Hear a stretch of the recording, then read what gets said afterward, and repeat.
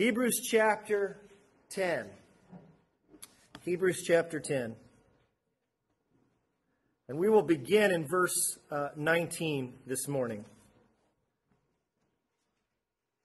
Hebrews chapter 10. Now, this is, as it shows on the slide, this is number 23 in our series on Hebrews, sermon number 23. And for more than half of those, we have been talking about the high priest.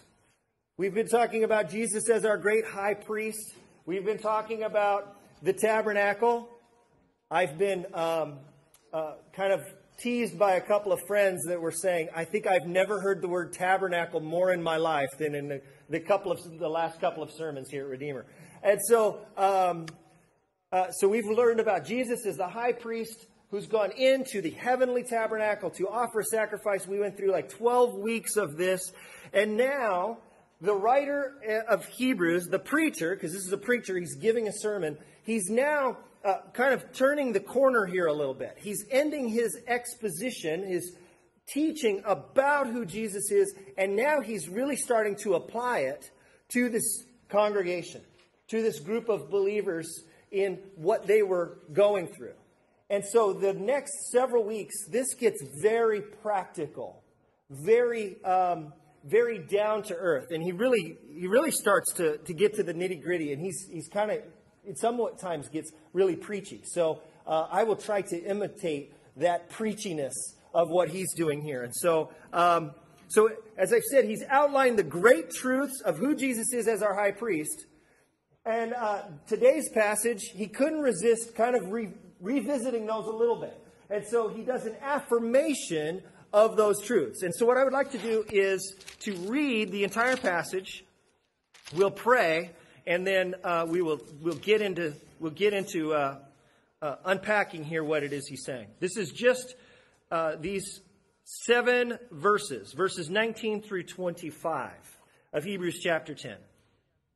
Therefore, brothers, since we have confidence to enter the holy places by the blood of Jesus, by the new and living way that is opened for us through the curtain, that is through his flesh, and since we have a great high priest over the house of God, let us draw near with a true heart in full assurance of faith, with our hearts sprinkled clean from an evil conscience and our bodies washed with pure water. Let us hold fast the confession of our hope without wavering, for he who promised is faithful. And let us consider how to stir one another to love and good works, not neglecting to meet together, as is the habit of some, but encouraging one another, and all the more as you see the day drawing near. This is the reading of God's word. Let's pray. Father God, this is your word. This is a sermon written to your people long ago, but this is also a sermon written to us. God, speak to us through this passage. May Redeemer be different because of what we're reading today, because your word has power to do that. And we ask you to do that in Jesus' name. And everyone said, amen and amen. So after having outlined the great truths of who Jesus is as a high priest, which began in the very end of chapter 4, verses 14 through 16, all the way through chapter 10, verse 18, he now is turning the corner and is applying that. But he begins by giving an affirmation, a reaffirmation of those truths in verses 19 through 21.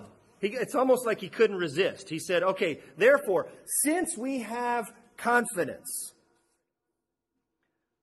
to enter into the holy places. So the tabernacle, the temple, that only the high priest would go into, and only once a year, into the very presence of God. The writer is saying, we now, because of our high priest, we all can actually go in. We can go right and directly into God's presence. We don't need an intermediary. And it's interesting how this access is opened up. It's by the blood of Jesus, which he talked about in chapter 9. By the new and living way that he opened for us through the curtain. Now, we remember the pictures of the tabernacle. There were curtains into the different rooms going in. There was a curtain that separated the rest of the priest's work in the courtyard from the holy place. But there was another curtain, and it actually had a different name that separated the holy place from the most holy place, which is where the ark was and which is where God's presence is. This term that he uses is the term that's for that second curtain only. It's the curtain that separates from the holiest place to the most holy place. And he's saying that that curtain has been opened up for us, and that curtain, is he's saying, is his flesh. Jesus' flesh being opened up is opening up the way for us to come into the Holy of Holies. This same word for curtain is the same word that's used for the curtain in the temple on the day that Jesus was crucified. And he was giving up his spirit. And you remember what this says in Matthew. And the curtain in the temple was torn into top to bottom. Now, can you imagine what the high priests and all the other priests were doing at this moment? Because they were like, well, how do we get this thing back up? Because this is supposed to separate us from God. What an amazing picture that is of what happened that day that Jesus died. So he opened up that curtain through his flesh. And so here's the second reason. And since we have a great high priest over the house of God, he now jumps into the application of those truths. And he gives 3 commands. And we'll look at each one of those commands this morning. And the commands are actually, they're more like appeals or exhortations. He's saying this is something, let us do this. There's a certain mood that he uses in the Greek language that says, no, let us. This is an obligation now for us to do. And he gives 3 of them. The first one is worship. Worship.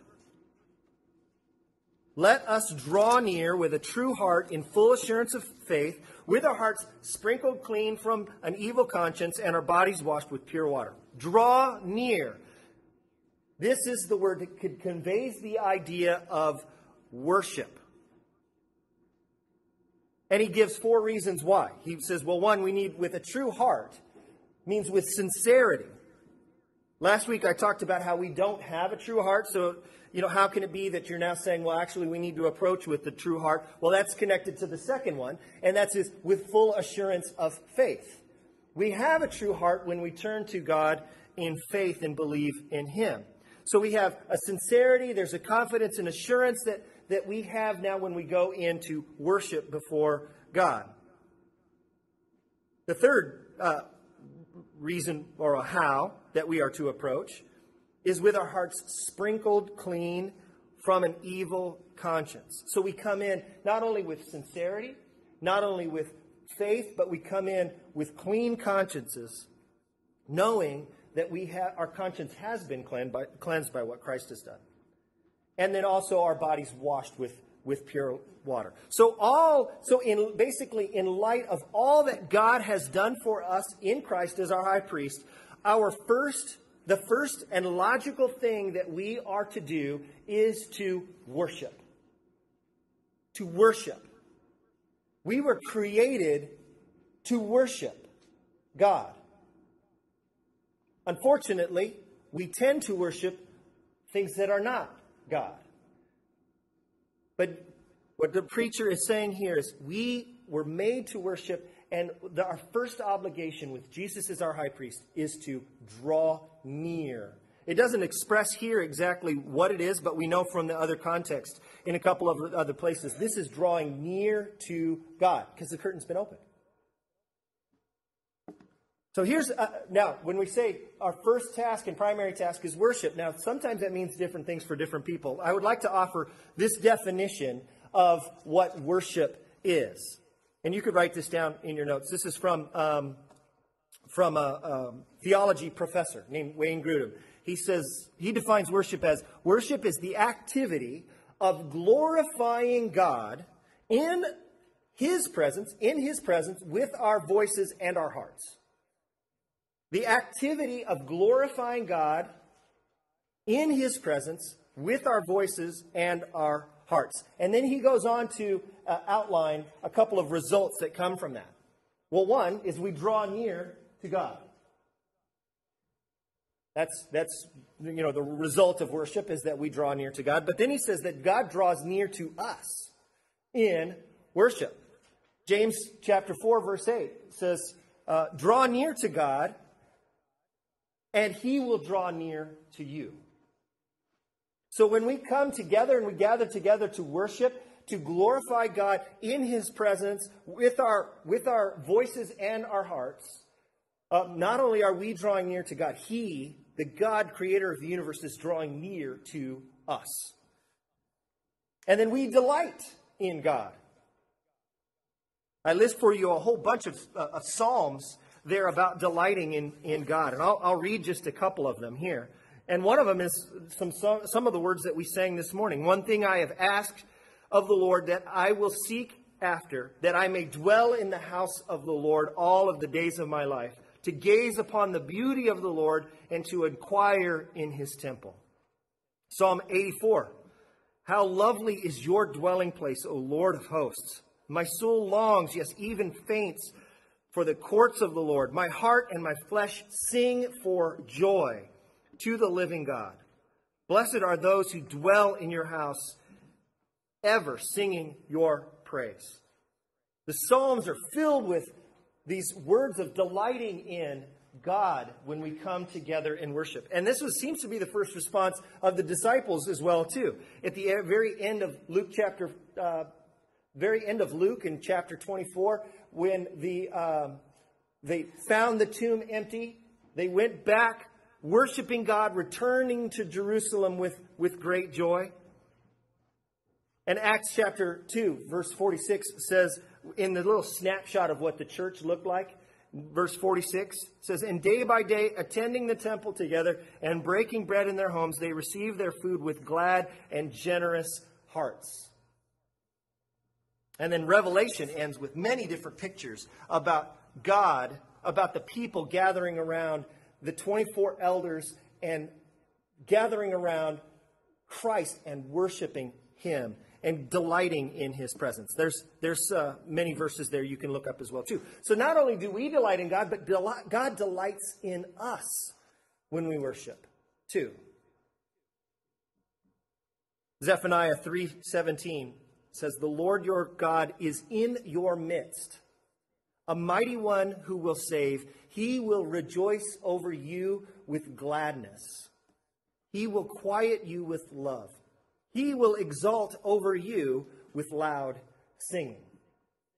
Have you ever thought about God singing and exalting over you when we gather together to worship him? So, God, we delight in God. God delights in us. God ministers to us in our worship as well, too.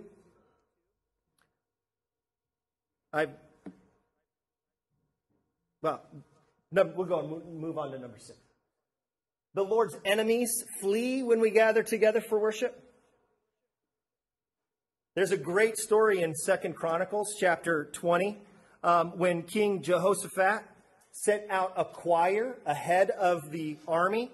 And it reads this. He appointed those who were to sing to the Lord and praise him in holy array as they went before the army. And when they began to sing and praise the Lord, set an ambush against the men of Ammon, Moab, and Mount Seir, who came out against Judah, and they were routed. So he actually goes out to fight by sending out the worship team first to go and sing praises to God, and God's enemies flee. We even see this in, I quoted James chapter 4, verse 8, when it says, draw near to God and he will draw near to you. The very verse before that says, resist the devil and he will flee from you. So in worship, our enemies flee. And in worship, unbelievers know that they are in God's presence.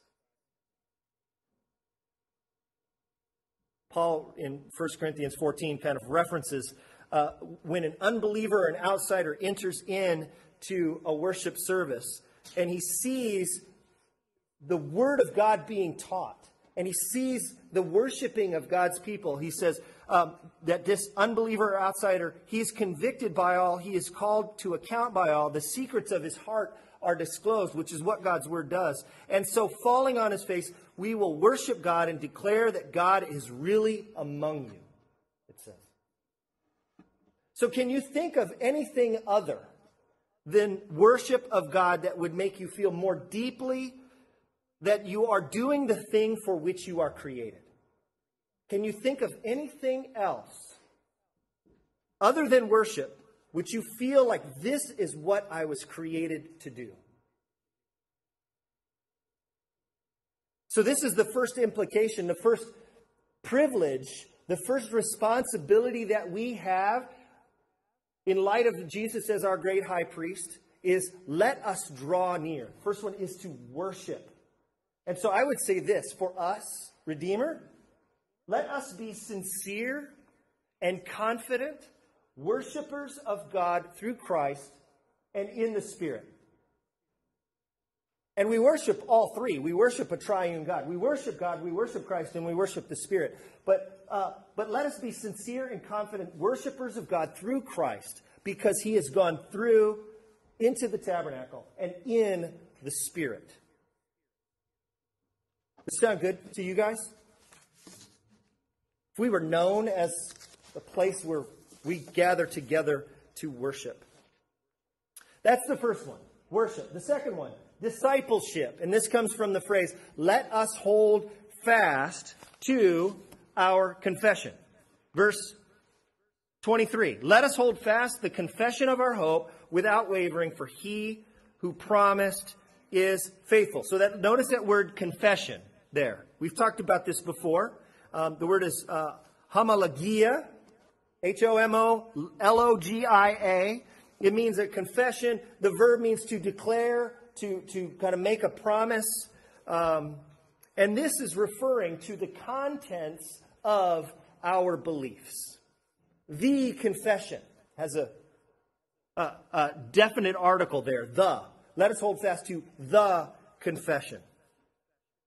And this same group of words is used in several places in connection with the gospel.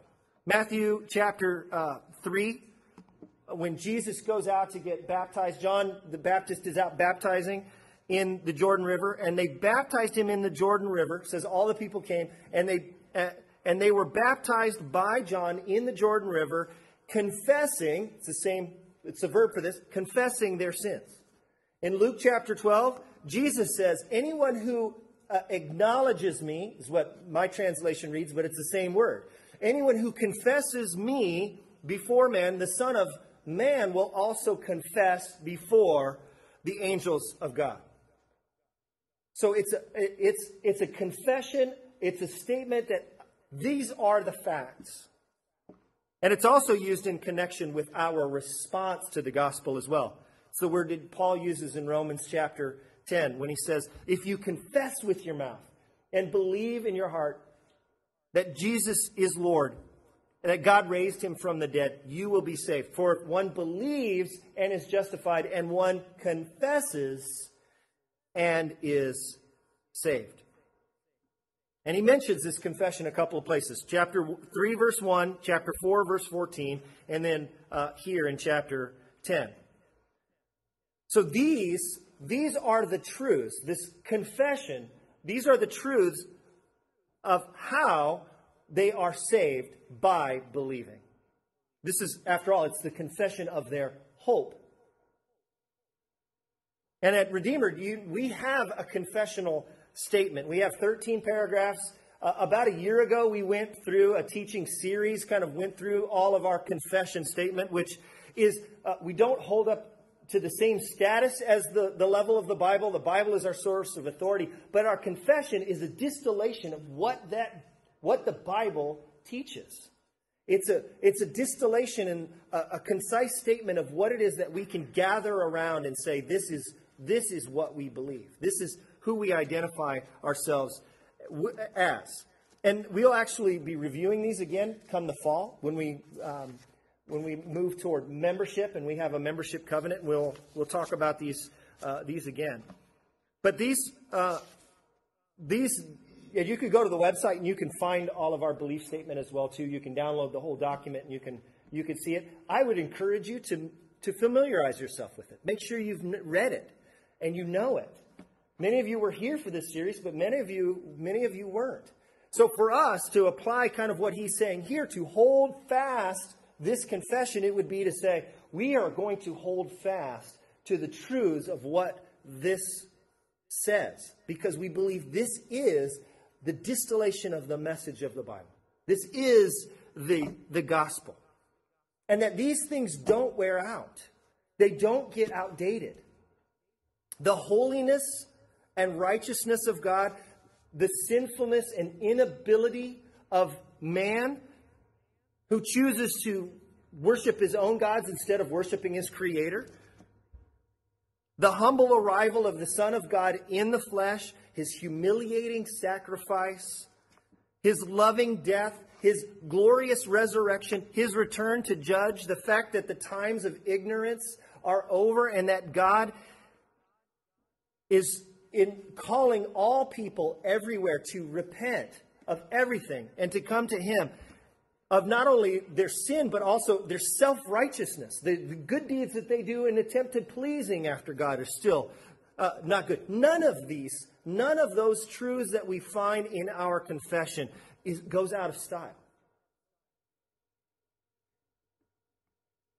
This is a distillation of the message of the Bible, the message of God's announcement from his very mouth to us. This is the truths. These are the truths that save us, to save all who hear it and call on the name of the Lord. That is what a confession is. And so what he's saying here is that we are to hold fast to it. So the word is to like hold down or to retain, to seize or to grab a hold of. If you think of maybe police officers wrestling a suspect down to the ground, that kind of gives you a good picture. When that's the literal use of it. More figurative use in this sense is to maintain a solid mental grasp of the facts of our beliefs. That's what it means to hold fast. And this is a theme that the preacher here uses throughout his sermon. A couple other places he uses this word. And now, a while back, I was talking about how we do things at Redeemer, and I say, you know what? Sometimes we get some cultural things mixed up with our doctrinal beliefs, the things that we need to hold fast. And I actually use this illustration of hands holding something. So maybe some things that are not connected to the gospel, like we will be kind of hold those things loosely, right? So some people hold them together, like we believe all of these truths, but we also believe we need to have pews, or some traditional kind of things that sometimes get associated with them, but aren't essential. Does that make sense? Right? And so we said, some of these things we will hold kind of lightly into our hands. Like we use electricity around here. My wife's family's Amish, so I always make that joke. Like they don't have. We worship. We use electricity when we worship. So that's one of the things we're like, you know what? There will be things that will change with the times, and that we need to be okay with that. But we can't let go of these things. Now, some hold kind of lightly to some of the cultural things, and then hold kind of lightly to some of the doctrinal things as well, too. The virgin birth, that can come or go. Jesus dying substitutionally for us, Jesus actually coming bodily from the grave, we need to just believe that a resurrection can happen. You know what I mean? So they're letting go of those things as well, too. We're not going to do this. We're going to hold fast. Hold fast our confession and what we believe. And that we need to do so without wavering, he says. Hold fast to your confession. Let us hold fast the confession of our hope without wavering. And he gives the reason why. Because he who promised is faithful. He who promised is faithful. So, Redeemer, let us be disciples of Christ who hold fast to our confession. We're going to be In light of the truth of who Jesus is as our great high priest, we are going to be a worshiping church. We are going to be a discipleship church. We're going to be learners of Christ and learners of the truth that he conveyed to us. And we are going to cling to it and hold fast to it. And then here's the third one. Fellowship. Fellowship. And this is found in verses 24 and verses 25.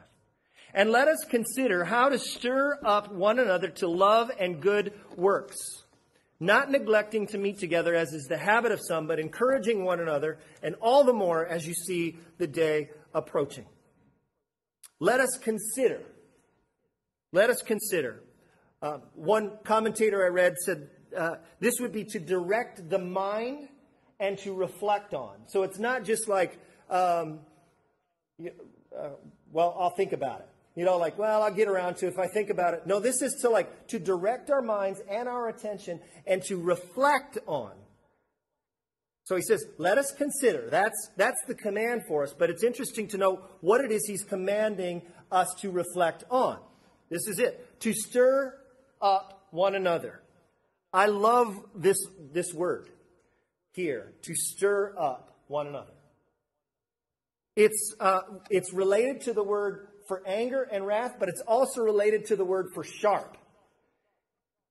So it's a sharp fit of anger, or a sharp fit of wrath, or a sharp contention, or an angry dispute. Right? Okay, you with me? So what he's saying, he's using a word that's very an inciting kind of word. One of my professors, in giving a reflection on this one time, we were talking about this in class. He said the word here would be basically to incite into riot, to stir up an angry crowd. Now, if you can imagine somebody a bunch of no good people running around and they're trying to stir people up and they're all walking out into the streets with clubs and sticks and, that kind of thing. It happens around here all the time, right? No, to think of have you ever been in a place where a riot has broken out and how chaotic it is? No? I was in Jericho in 1994 when we were in Jericho in 1994 in Israel on the day that Israel handed over Jericho and a number of other places back into Palestinian control. And that was my first experience of being in a riot. I mean, the streets were filled. You could not see any piece of ground between any of the buildings because our bus literally was stopped and people were gathered all around it. You may have been to a sporting event where there's a lot of people and it's very tight. This was like that, except up a notch. So if you think of inciting a riot, try to get that picture in your mind. This word is also the word that's used when Paul and Barnabas get into a fight. And they end up parting ways and don't speak to each other for years. They end up reconciling. But this is like a sharp dispute. Okay, but look at what he does with this word. Stir one another up to love and good works. To love and good works. So here's my paraphrase, the Aaron Standard Version of what he's saying here. Let us direct our minds to how we can incite a riot of love and good works.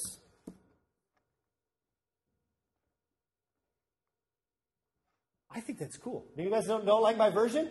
Okay. Let us direct our minds. He said, by the way, Jesus is our great high priest. We need to draw near to God. Let's hold fast our confession. And by the way, let us incite a riot. Let us meditate on how we can incite a riot of love and good works in our community. I hope we keep saying that. I'm going to put this on the website or on Facebook. Hey, are you inciting a riot? Hey, let's go. Let's incite a riot of love and good works. Can you imagine what that would look like here?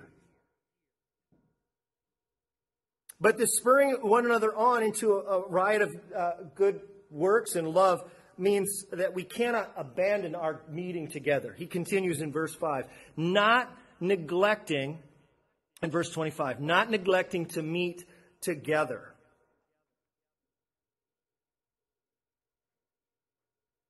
And this was apparently the sad state of what was going on in this community. You've heard me regularly say, he's writing to encourage them.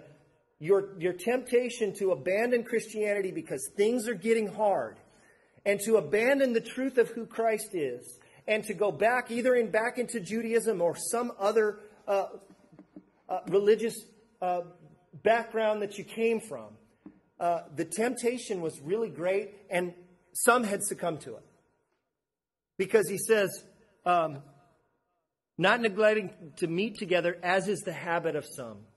What a sad line. But instead he says, but encouraging one another. And the word here, encouraging, is to call, to invite, to not only to admonish, but to persuade. So in this whole context, how are we encouraging and inviting and persuading those around us to gather together in our worship community? Who are we inviting? Who are we inviting? Who do you know this week who needs to hear an encouraging word from God through you? I could think of a couple. And preparing this last week, I've resolved to do that. Who do you know? Can you think of some people that you need to... Maybe you just need to give them a call. Maybe give them a hug. You maybe need to send them a card. So you need to... Maybe we could find a ways in which we can encourage one another. Or you could go on for full-on disturbing the peace and starting a riot of love and good deeds. So here, Redeemer, let us live as a fellowship with a reputation for inciting a riot of love and good deeds in Jesus' name. Let us live as a fellowship with a reputation for inciting a riot of love and good deeds in Jesus' name. I would love to hear, people say, hey, that Redeemer place, Ben, they love the stuffings out of people there. Or maybe they wouldn't say that. Maybe that's just me. But they love people like crazy there. It's like a riot of love there. And why? Because Jesus, our great high priest, we have confidence to enter into the holy places by his blood, by the new and living way that he has opened for us through that curtain, that is through his flesh. We have a great high priest over the house of God. And he closes this section with this last line. And all the more as you see the day drawing near. The day. They even capitalize it, right? The day. Capital D. Well, in the early church, that meant something. The day was the day of Christ's return. This was the day of his coming back, coming to judge, and then coming to save. And so this is a reference to the truth that Jesus is coming back. And we'll actually get to that in a couple weeks. But God had this message through the preacher of Hebrews to them. And God is telling us the same thing. Until that time, until that day when Jesus does come back, this is how we are to be found when he does. This is how we are to live in the meantime. That we live... That when he comes back, he will find us at worship. A worshiping community that is drawing near to God. With sincerity, with faith, assurance, confidence, clean consciences. Let us be found in discipleship. When he comes, that day comes, let him find us holding fast to our confession and our hope, no matter what difficulties might come. And may we be found in fellowship with one another. Let us, when he comes back, may he know where we are because of the riot of love and good deeds that's happening in our community. When Jesus comes, I want nothing more for all of us than for him who was faithful, than for him who is faithful, to find us faithfully in worship, in discipleship, and in fellowship. Don't you? Don't you? God, make that so. Would you stand? Let's stand for closing prayer.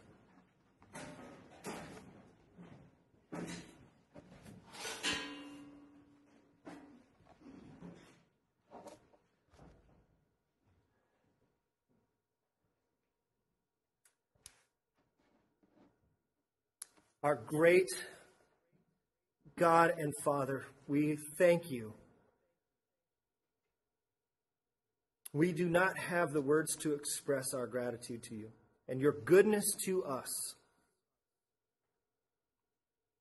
God, we have confidence in your word speaking to us because you have proven yourself in history. You have acted in and through your people. And you sent your Son, born of a woman, born under the law, so that he could redeem us and adopt us and bring us into your family. God, we thank you for that. And we thank you for the words here in Hebrews, reminding us and affirming the truth of who you are as our great, Christ is as our great high priest, but also applying that to our lives. That we are spurred on to worship. That we have an obligation of discipleship to holding fast to your truth.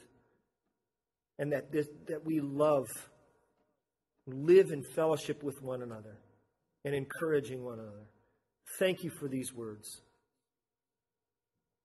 God, we ask that you, by the Spirit that dwells in us, to use this, to apply this to our hearts and to our minds. Apply that to our community. And we ask you to do this in the name of your Son, Jesus, and by the power of the Spirit. And everyone said, amen and amen.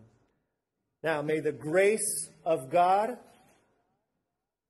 and the love of Christ and the fellowship of the Holy Spirit that will incite us into a riot of love and good deeds be with all of you.